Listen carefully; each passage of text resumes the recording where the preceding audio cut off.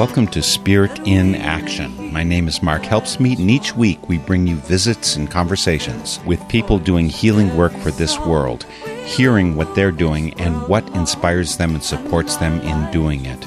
Welcome to Spirit in Action. We've got a great guest here today for Spirit in Action. Steve Chase has a long history of doing, teaching, and writing about activism, starting from the age of 13 when he first stood against war. Steve was the founding director of Antioch University's graduate program in advocacy for social justice and sustainability.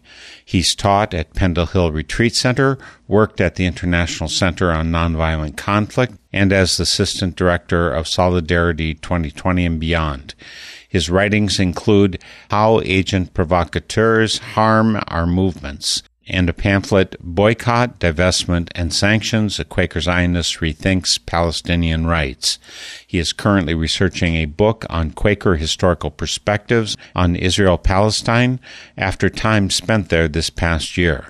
There are a couple choice excerpts of this interview that you can hear on northernspiritradio.org, which we couldn't fit into our 55-minute broadcast version. Steve Chase now joins us via Zoom from Pendle Hill Retreat Center in Wallingford, Pennsylvania. You know, Steve, it's great to have you here, but I'm trying to remember how many times it's been. Welcome. I think this is my 7th time, and it's always a pleasure to talk with you, Mark. Right now, you are at Pendle Hill Retreat Center, Quaker Retreat Center, 45 miles outside of Philadelphia. What are you doing there? I'm the Henry Canberry Scholar for 2023-24. We'd be doing historical research on the evolution of Quaker perspectives on Israel-Palestine over the last 100 years or so. So did you get a grant or something for you to be there, or is this just you had enough in your pockets? Well, it's a position where free room and board is provided at Pendle Hill, and then there are 3 archives close by at Swarthmore, Haverford, and AFSC in Philadelphia, the American Friends Service Committee. So I will be doing research in those archives, and I'll have free room and board here. I did also get a research grant to help with other expenses. I'll probably later in 2024 go to the Friends House in London where they have British Quaker archives, because Britain was the mandate government of historic Palestine from, I think, about 1918 till, 1947. So I want to find out what involvement British Quakers have. How did they lobby their government? How did they respond to different things in the British mandate? So it's largely focused on U.S. and British Quakers, but also some focus on Palestinian Quakers. Because of the Ramallah Friends Schools that Quakers started in 1869, there emerged a fairly small but vibrant Friends community, a Ramallah Friends meeting in Palestine. One more thing that I just wanted to put in that broad picture you were just painting, and again, this is Quaker connection with the Middle East. In, I think it was 1947, maybe it was 48, I think that the UN asked Quakers to do relief work there, if I'm not mistaken. Yes, around 48 till about 50. I'd have to go back to my notes to get the exact dates. The UN asked the American Friends Service Committee and the equivalent in Britain to do humanitarian relief for the refugees that were expelled from what became Israel. Pretty major ethnic cleansing of 3/4 of the Palestinian population in what became Israel were pushed into the West Bank, Gaza, and other neighboring countries.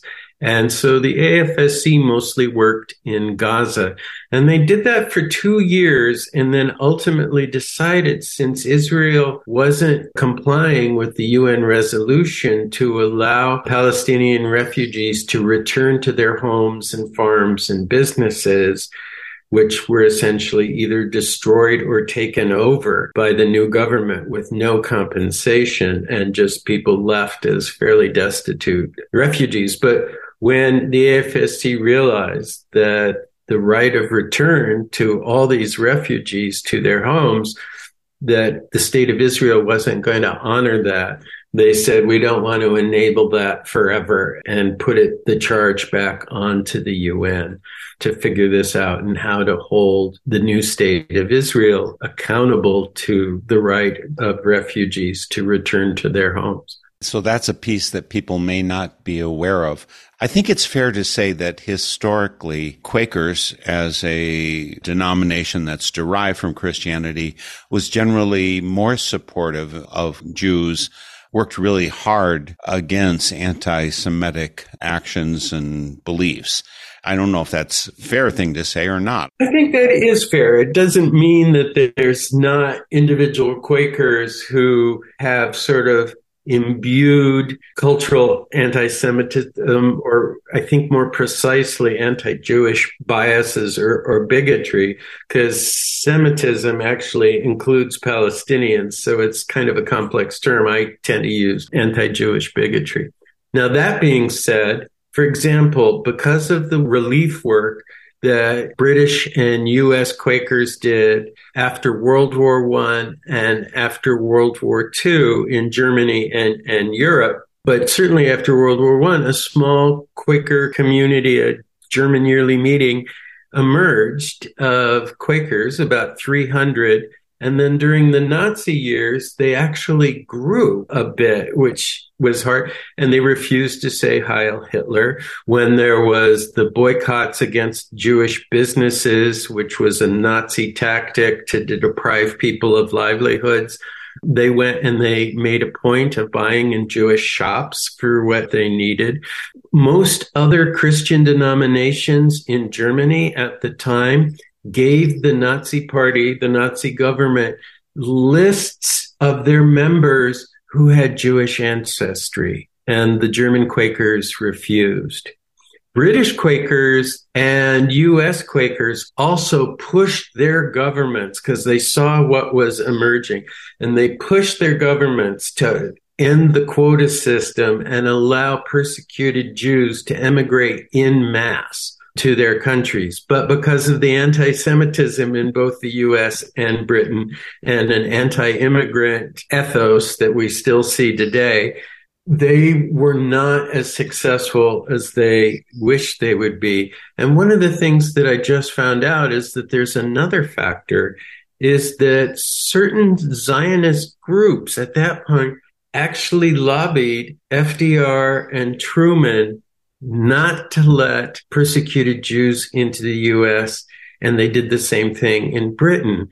And I was very confused. Why would Zionist groups? And then David Ben-Gurion, who was a key leader, pre-state leader in Palestine of the Zionist movement and became the first prime minister of Israel, said in 1937, if I could save every German Jewish child in Germany by having them immigrate to Britain, or I could only save half of German Jewish children and have them come to Palestine, I would choose the second. Wow. And here was putting ethno-nationalism ahead of the safety and security of Europe's persecuted Jews during the rise of Nazi power. 1937 was before the final solution was fully devised and implemented.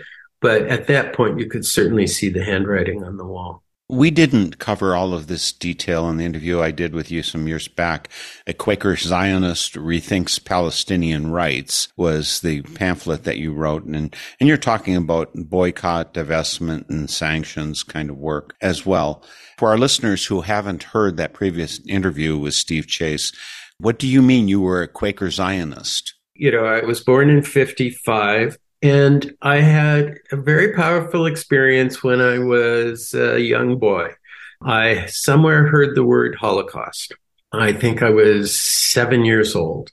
And I went to my mother. I went home and went to my mother and said, what's the Holocaust? And just think of the choice that a mother in a small Illinois town talking to her Gentile kid had. She could tell me the truth and sort of crush my spirit and faith in humanity, or she could lie. And she found a way to nurture my spirit and also show the deep sinfulness and evil that human beings are capable. So she told me about Germany, a man named Hitler, how his party took over the country and then started implementing persecution of Jews, and that it ultimately led to the Holocaust, the quote's final solution, where 11 million people were killed in concentration camps, and 6 million of them Jews, because Jews, among many different people,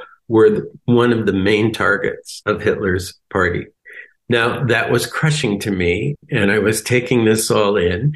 But then she started telling me examples of how people in Norway and Denmark, who were under military occupation by the Nazis, refused to allow their Jewish neighbors to become endangered Danes versus somewhat safer Danes, Gentile Danes. And they worked very hard to protect and smuggle Jews out of the country to safety, how they worked to undermine the Nazi occupation, how teacher unions refused to teach the Nazi curriculum and went on strike, in various ways that they stood up for justice. So I was oriented as a very young child to have deep sympathy for persecuted people and persecuted Jews, and to be against anti-Jewish bigotry. And my mom was never one to sort of not tell me what the moral of her stories were. And she said to me, if I am ever in a targeted group like the Jews were, I need to reach out for allies, and I need to fight for freedom, justice, and peace and safety. And if I see other people who are in a targeted group that I'm not, I have the moral imperative to be an ally. This was my upbringing, and also in popular discourse, that was U.S. political leaders were only really talking about Israel in terms of its Jewish population, and I hadn't heard much about Palestinians. When I started hearing about Palestinian criticisms of some of the policies of Israel, I just knee-jerk assumed, well, that all just has to be anti-Jewish bigotry. And then it was Jewish friends of mine, pretty politically progressive, started traveling to Israel. And some of them would live there for a year or two. Some of them would visit for shorter times. And they came back very conflicted, because they said there's so many wonderful things about Israeli culture and that they loved being there. And there's so many historical roots to their spiritual ancestors emerging in historic Palestine. And so that was meaningful to them. But they saw some dark clouds on the horizon. Growing militarism. They would say things like, not all Zionists are racist, but many Zionists are, particularly the settler movement, armed, religiously fanatical, and wanting to take over all of historic Palestine and annex the occupied Palestinian territories. And that they were seeing a very rightward drift that we could certainly see, like in January, the most right-wing, openly racist, maximalist, we want to take over as much Palestinian land as possible with as few Palestinians in it. So I just slowly over time tried to keep my commitment to Jewish liberation and the safety and security of Jews who live in Israel, but also start listening more as well to Palestinian voices that I neglected for so long, and seeing that there are really legitimate grievances and human rights concerns and needs for equality and freedom for the Palestinian population. And more recently, the international human rights community has done a lot of research of, does this rise to the level of apartheid? Has the military occupation risen to the level of apartheid? And the conclusion after research of human rights group after human rights group is yes, it does. And that made some sense to me, but I had a chance to go with the Quaker delegation this June for 3 weeks to Israel, Palestine, led by two North Carolina Quakers, Jane and Max Carter. And it was done by the Friends United meeting, and an international association of Friends sponsors it every year. And so I was able to go with this small delegation and sort of see for myself. And what I saw, and we talked about it within the delegation, is that we all concluded, yes, this is an oppressive system. As former President Obama said, life is pretty intolerable for the Palestinians in the occupied territories, and that it does rise to the level of apartheid. So as a Quaker, I'm saying Jewish Israelis are precious in the sight of God. Palestinian lives are precious in the sight of God. And I don't think there will be any long-term peace in that region until there's real peace with justice. And as an American, I feel a special responsibility because the United States since 1948 has given the most military aid to any country in the world to Israel, that has allowed them to develop and hold on to the military occupation and create an apartheid state, and currently committing massive war crimes against 2.3 million civilians in Gaza. As a country, we have been enablers of this unjust system, and we have to figure out a way, a policy that will create peace with justice that's sustainable, is my deep, heartfelt belief. There's so much that you've said already, Steve. And folks, we are talking to Steve Chase today. He's joining us from Pendle Hill Retreat Center, where he's actually doing some research, history of Quaker perspectives on Israel and Palestine. That's going to be coming out, next year is your target? I would imagine it may take me longer. I'm very new to historical research, so I'm learning as I go. So I have no idea. That would be lovely if it was that quick. My hunch is it might take me 2 years to really get it done. Well, who knows what's going to be there in 2 years is part of my concern, of course.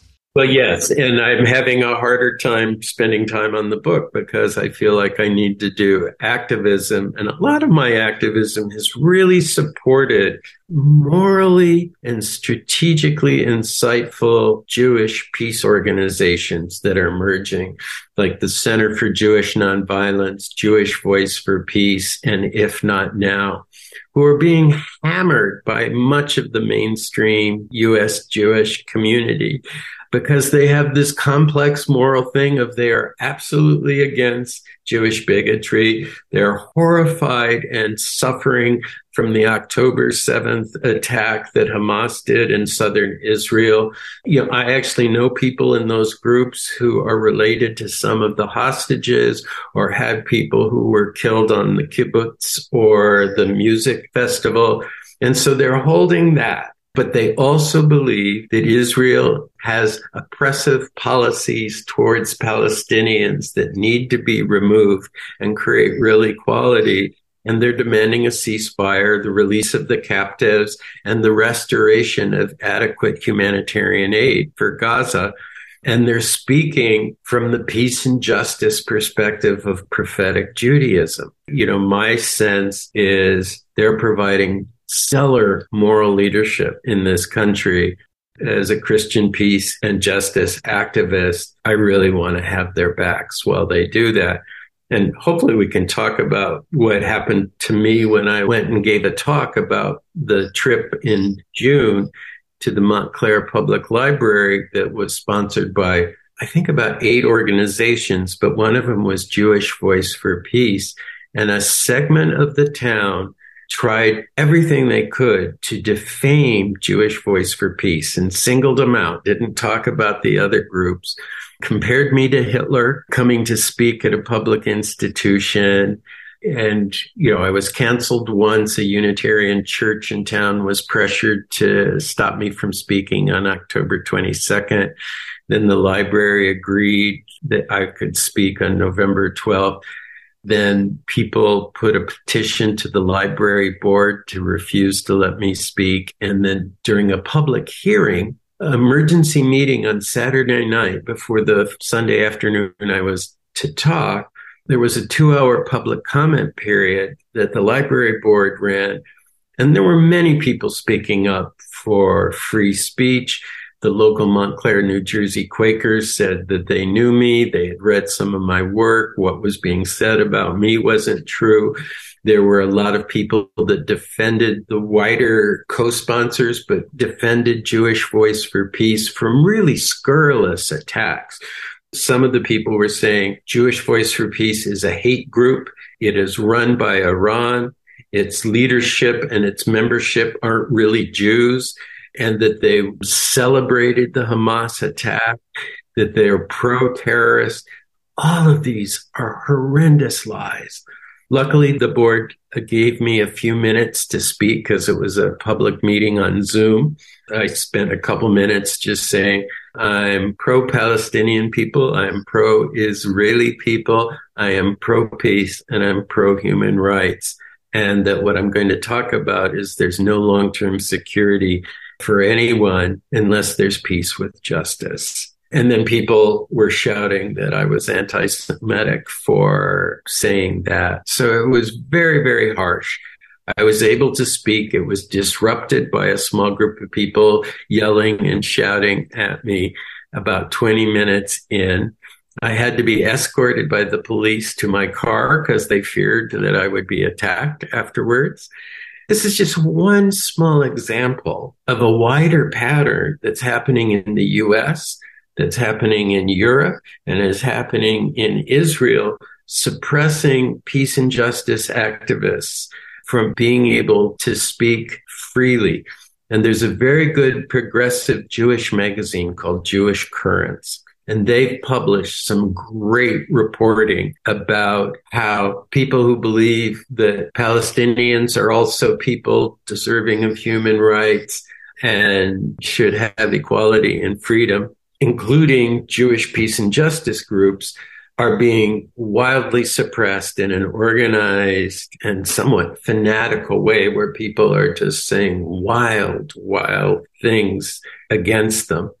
I just saw that firsthand, and it made my heart break, made me fear for the quality of our democracy and debate, and discerning what would make sense for U.S. policy in these perilous times, and the potential threat of political violence, both against Jews, which we're seeing a rise in hate crimes, and Arab Americans.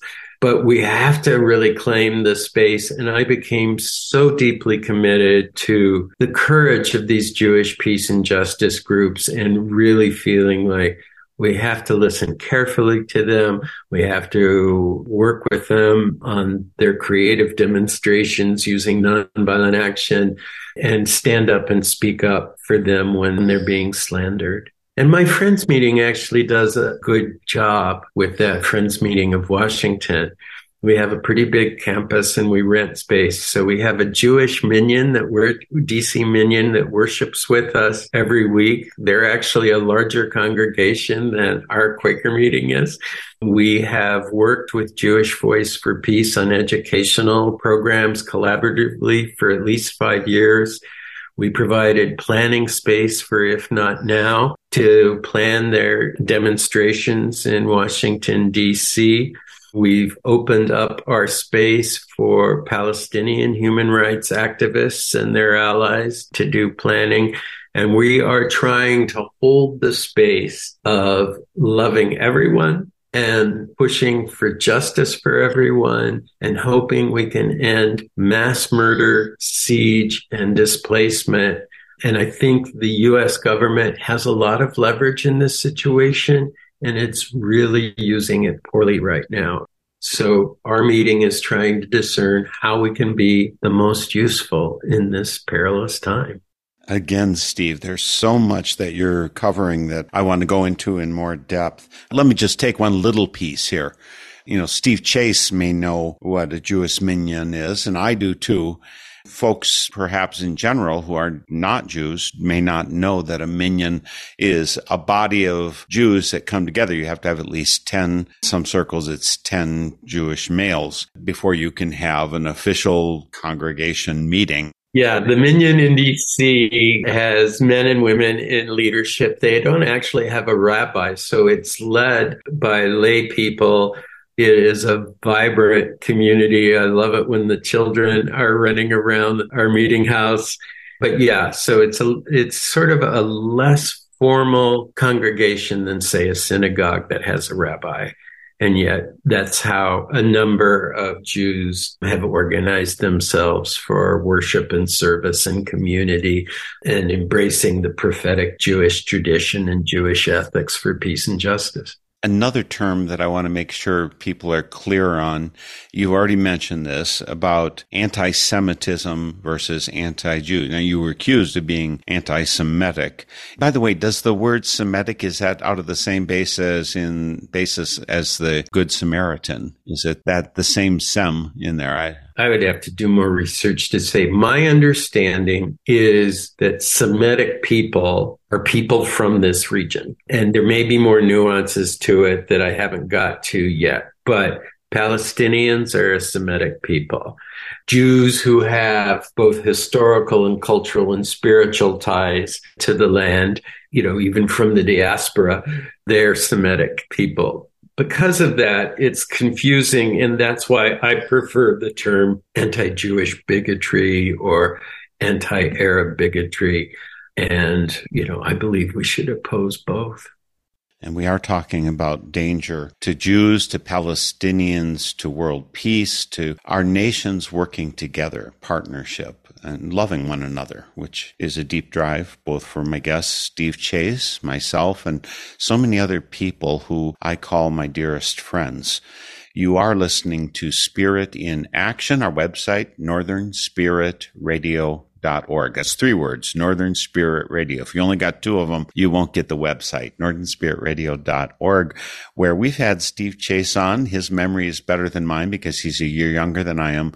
He remembers this is maybe our 7th time that I've interviewed him over the 18 years that Northern Spirit Radio has been working, that both Spirit in Action programs and Song of the Soul programs. You can find them all out on our website. Please post comments when you do and donate to help us keep going. We are sustainable because you help us be sustainable. We don't take money from government or from corporations. That's very important to us because we want to have our independence. We want to serve our listeners, not any agenda that might be foisted upon us. And this is key also in terms of how the politics in the Middle East go. I want to make sure people know that. But again, come to northernspiritradio.org. See the 35 plus stations across the country that are carrying our programs.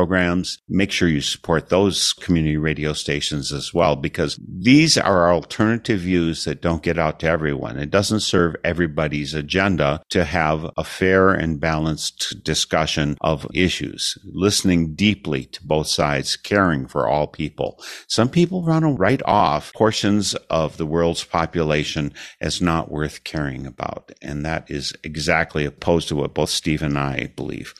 Again, come via our site and track down, do all those things, and make sure when you post us a comment, you can give us ideas who we should be talking to. Steve contacted me just this past week, telling his experience with speaking. And I want to ask you 4 more questions about what happened when you spoke. Montclair Friends Meeting is, I think, the ones who invited you to the area, or was it someone else? No. It was Pax Christi, a Catholic peace group.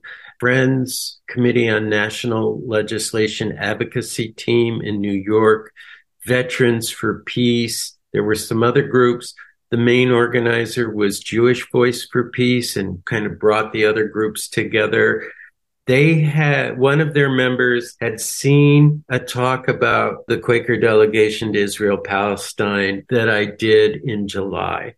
It was a Zoom presentation that I did for the DC Metro chapter of Jewish Voice for Peace. They asked me to speak, and so this was set long before October 7th. We finalized things in August, and they rented the Unitarian Universalist congregation of Montclair's space for October 22nd. One of the ministers there contacted the group 2 days before I was to speak and said they're unilaterally canceling the rental contract they had. And they said we have a moral obligation to only rent to people who have values and missions aligned with the peace and justice principles of Unitarian Universalists. And obviously, Jewish Voice for Peace doesn't meet that criteria, which is, I think, very ill-informed. So they were looking around for other space, the organizers of my talk, and they went to the public library, and the public library agreed.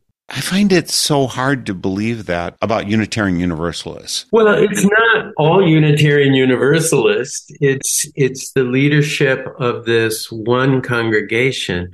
The Unitarian Universalists have actually been quite good for many years on this issue. There's a national sort of committee within UUs in the United States called Unitarian Universalists for Justice in the Middle East.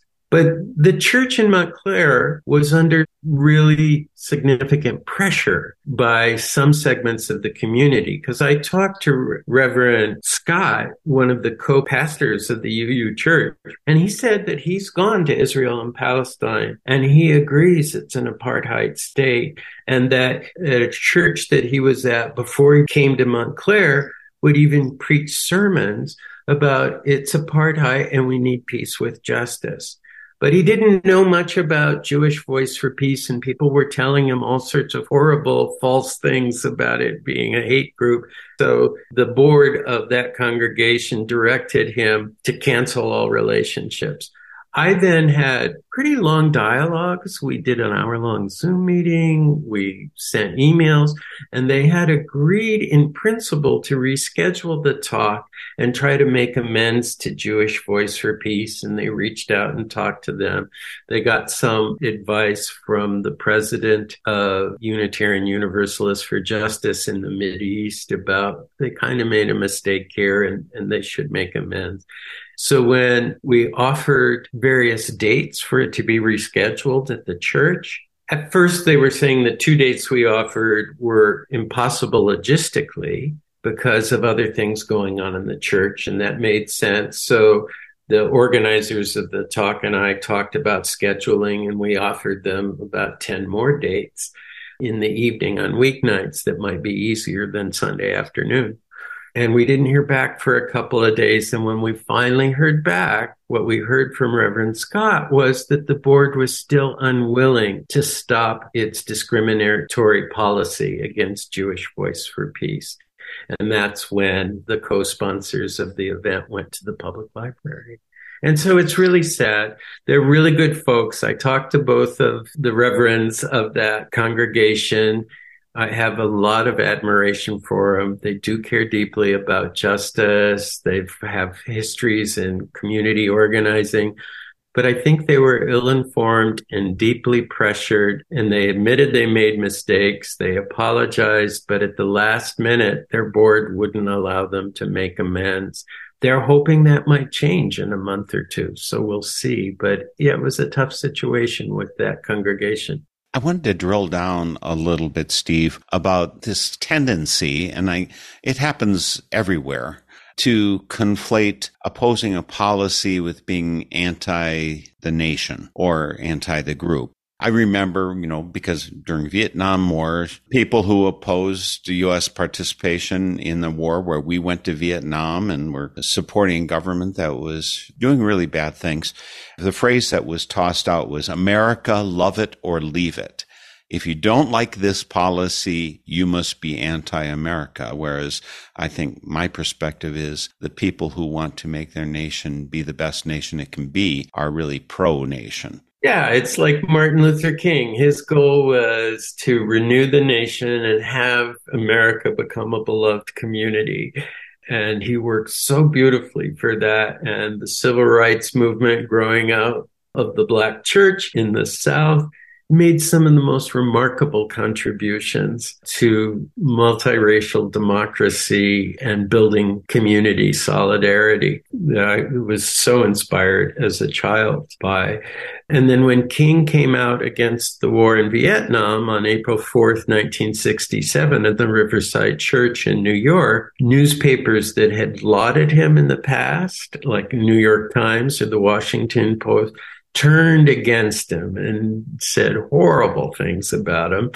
But I think a democracy has to include divergent opinions, dialogue, thinking through what is best public policy.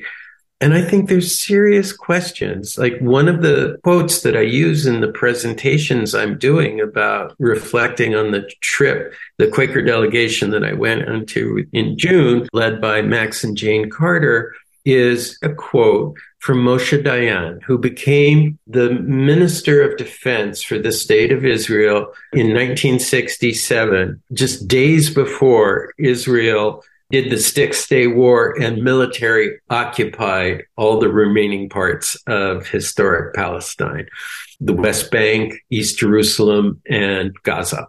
And he served in that role till 74 and then went on and was in the Knesset and served other leadership roles in different Israeli governments. But he said rhetorically in 67, after the occupation, he was giving some speech and he rhetorically was using Palestinians as his audience. And the quote, I think, gets at the heart of some of the root causes of the problem and why we need a just peace. But he said to the Palestinians, we have no solution for you. You can choose to live as dogs for the rest of your lives, or you can leave. We will see what develops. And we've been seeing what develops ever since. The U.S. government has enabled what has developed ever since.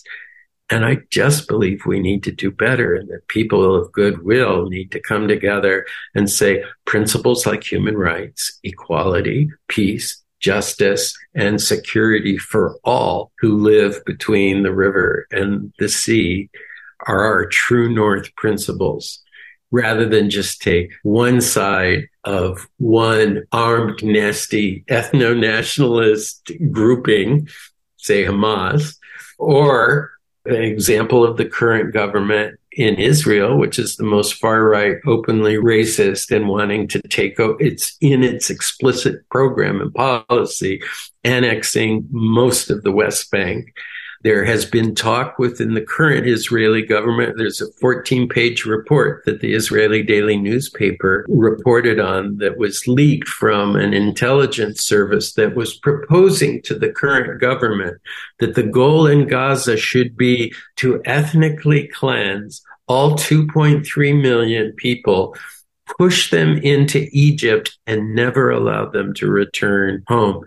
And these are people who are already 70% of the families were kicked out of their homes in what became Israel and ended up as refugees in Gaza. And now there's going to be a second, and this isn't formal policy yet, but it's on the horizon of what could be happening in the future. There are people within the current government of Israel that are talking about this.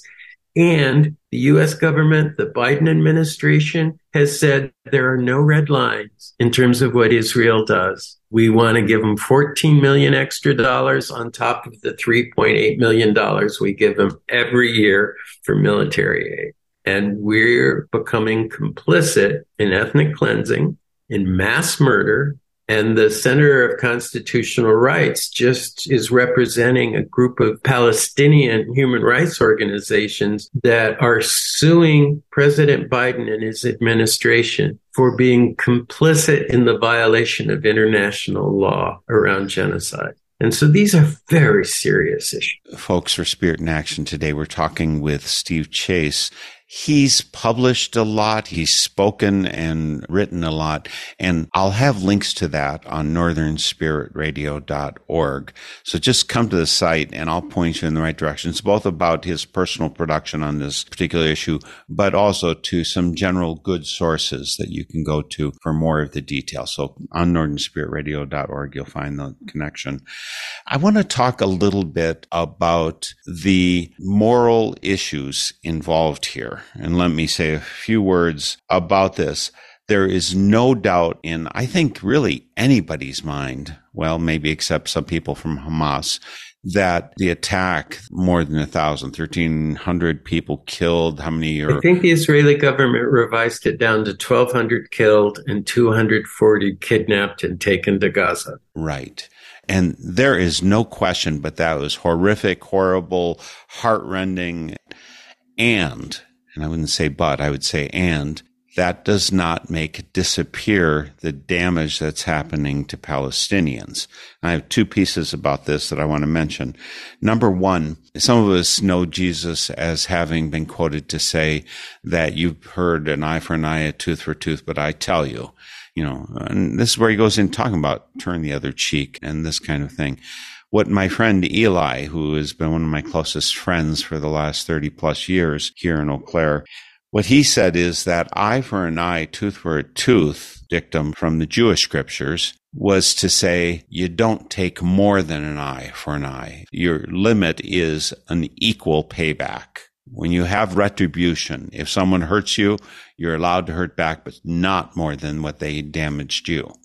Now, he told me that is what the Jewish writings say about it. It's one Jewish perspective. There are others. It's what he told me in this case. Mm-hmm. The retaliation that's going on in Palestine is far disproportional. Now, I don't know exactly what the up-to-date numbers are, but it's at least several times greater than what was damaged in Israel. And I think it's always important that we distinguish between understanding something and supporting it. And I can certainly understand the disproportionate anger, the fact that you've killed my family, you've killed my children, you've damaged my home. I'm going to get you. I'm going to wipe you out. That is not at all foreign to the emotions that happen in my chest. Not that I do it. Of course, I'm a Quaker pacifist, and I actually believe in turning the other cheek. And I've actually practiced that in my life where I've been beat and I just can stand there and turn the other cheek. So I understand the feeling, but that isn't the same as supporting, justifying it, or supporting it, as you said, enabling it, as our government does with our funds. So I'd like you to talk a little bit about the Jewish perspective on this retaliation. Theoretically, they're trying to wipe out Hamas, who is an agent who is openly antagonistic, hateful towards Israel. I hope that's not misstating the facts. But I guess if you don't see the other people as people. Yes, I would say it's too big a generalization to say that Jewish ethics demands proportionate vengeance, because the underlying principles of the Jewish prophetic tradition really is speaking to beloved community, to justice between people. Micah 8, the prophet Micah in the Hebrew scriptures says so beautifully, what does the Lord require of you? To do justice, to practice compassion, and walk humbly with your God. So I'm not sure I agree with you that it's a monolithic view of we've got to hurt people. I do think Israel has a right to defend itself. Israel is one of the strongest military powers in the world. Hamas is not, but it clearly is a threat. So I personally have no objection to the Iron Dome missile defense system. That's a way to defend people from rockets that come out of Gaza without damaging or killing or harming Gazan civilians. I also think it was totally legitimate for the state of Israel to have soldiers stop the carnage where they could and push the military operatives from Hamas back into Gaza. Those are all defensive things.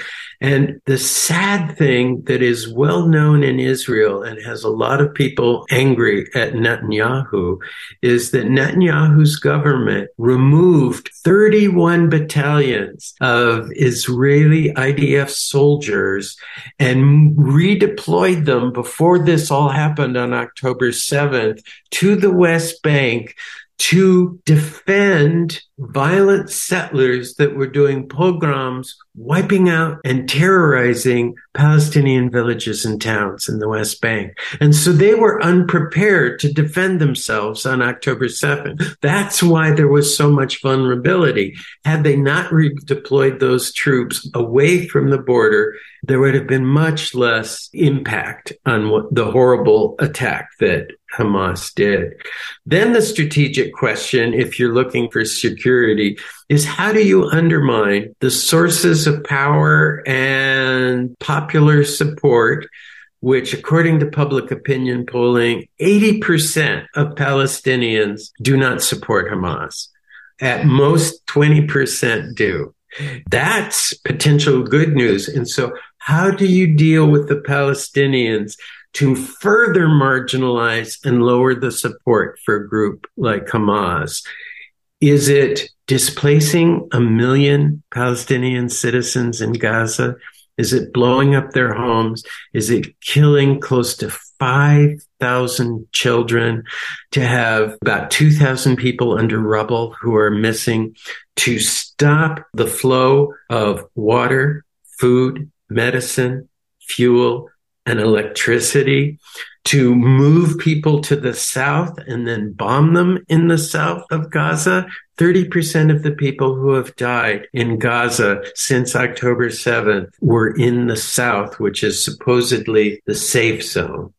I don't believe that people so traumatized, they're going to want vengeance in the same way that there's a vengeful spirit going on in Israel because of the heartbreak and the misery of losing all those precious people on October 7th and having 240 captives taken, and are worried about that. So the question is both moral, but it's also strategic.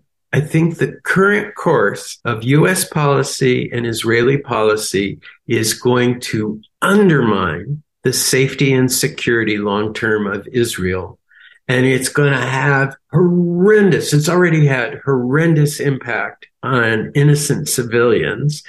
A lot of the focus is on Gaza, but violent settlers are attacking West Bank villages. There have been, I think, over 120 Palestinians in the West Bank killed since October 7th, some by the IDF, Israeli quotes defense forces, though they're a military occupying power in occupied Palestine, and violent religious fanatic extremists in the settler movement.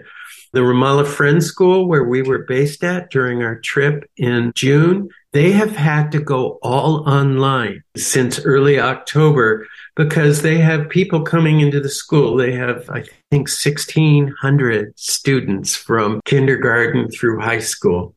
And they've had to go all online because it is not safe for people to drive from occupied East Jerusalem to Ramallah. It is not safe for people to come from the cities and towns and villages around Ramallah because settlers are being snipers and shooting at cars that go by on the Palestinian roads. And there's segregated roads. There's Jewish protected roads, and then there's the unprotected Palestinian roads.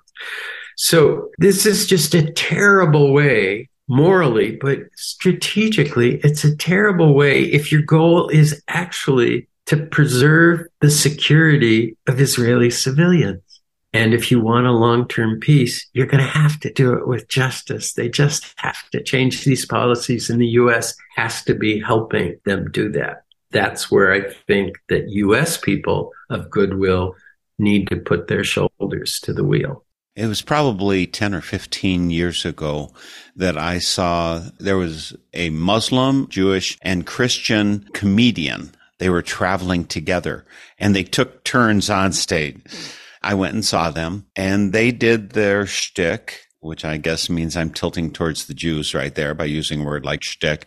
But they did their presentations, and afterwards they had a few serious things to say because they were obviously trying to lessen tensions between groups. And actually the Muslims and Jews that I know here in Eau Claire, Wisconsin, they get along pretty well. They understand each other. They communicate usually pretty well.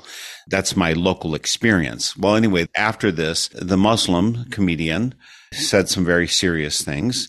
And one of them he said, which has settled deep in my heart, he says, terrorism is the war of the poor, disadvantaged, the weak people, right? And war is the terrorism of the rich, the privileged, those who have power. That makes a tremendous amount of sense to hold them to the same standards. It's an equity question, right? Someone has a big military, all the weapons, and the other ones who have nothing but stones to throw. They're working from a different basis. And that does not justify terrorism, but I don't believe in war. So, I mean, I don't see either side as being justified. It's very asymmetrical in terms of the power relationships, for sure. Right. But to label terrorism as bad, but war is okay, that's where I think we go wrong. Yeah, and that's why I use the phrase that Hamas on October 7th engaged in mass murder, and they killed at least 1,200 people and captured others. Horrendous. The response has been a massive attack against 2.3 million people, most of whom, like 98% weren't involved in the October 7th attack. With the siege, the bombardment, the pushing 1 million people to the south from Gaza City, that's mass murder too, and a much larger scale. Neither is moving us forward, so we have to find a different path. We went and we talked with a Palestinian village priest of the Greek Orthodox Church, and it was just this tiny chapel in this little village. And we sat with him and he talked about his perspective, because a lot of times people don't even realize that there's a long-term Palestinian Christian community. They just think it's only Muslim. So we're with him. And he says this beautiful thing that kind of reminds me of the three comedians. He said, it doesn't matter if your name is Moshe, Mohammed, or Matthew. All are precious in the eyes of God, and all deserve to live lives of peace, security, freedom, and justice. And I'm going, amen. We also talked in Ramallah with an imam at a mosque, and we worshiped. It was my first time worshiping in a mosque, and it was a meaningful and beautiful thing for me, and it was sort of expanding my interfaith experience. But we had a long time before the worship service, about an hour, to talk with the imam, and he said something fascinating. He said, most Palestinians don't mind having Jews as neighbors. We only object to them being our masters. And so if the state of Israel can figure out a way to become neighbors and not masters to Palestinians in the occupied territories, I think that there is a real hope for real freedom, real equality, and human rights from all between the river and the sea. I've got to let you go, but folks, I'll have links to Steve Chase and some of his writings. I hope you want to get a hold of him and maybe have him speak to your group locally.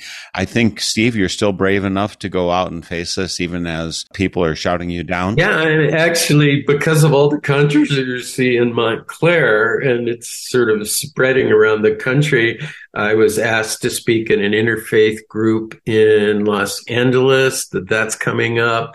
I'm speaking this Sunday on a Zoom call organized by the San Francisco Friends meeting. I'm going to be on panel discussions. I have to find time to write this book, and I need time to do the on-the-ground activism for peace with justice. But I also think this kind of dialogue is important. So I do want to make myself available to people if they want me to come speak. Well, I appreciate you offering yourself here today so that we could speak about this really gripping, heart-rending experience that we've got going right now, and to help channel some kind of a vision for the future. That's one of the things that sometimes gets lost in it. People get caught in their hatreds of days gone by or what happened yesterday, and they don't consider what's going to happen tomorrow. I see you as working for a world where everyone can be safe and loved as we need to be. Thank you so much for taking the time to be with me for Spirit in Action today, Steve. Thank you so much, Mark. I love being with you. And again, I've got links to Steve Chase and a couple other organizations, his books on northernspiritradio.org. We'll see you all next week for Spirit in Action. The theme music for this program is Turning of the World, performed by Sarah Thompson. Check out all things Spirit in Action on northernspiritradio.org. Guests, links, stations, and a place for your feedback, suggestions, and support. Thanks for listening. I'm Mark Helpsmeet, and I hope you find deep roots to support you to grow steadily toward the light. This is Spirit in Action. With every voice, with every song, we will move this world along, and our lives will feel the echo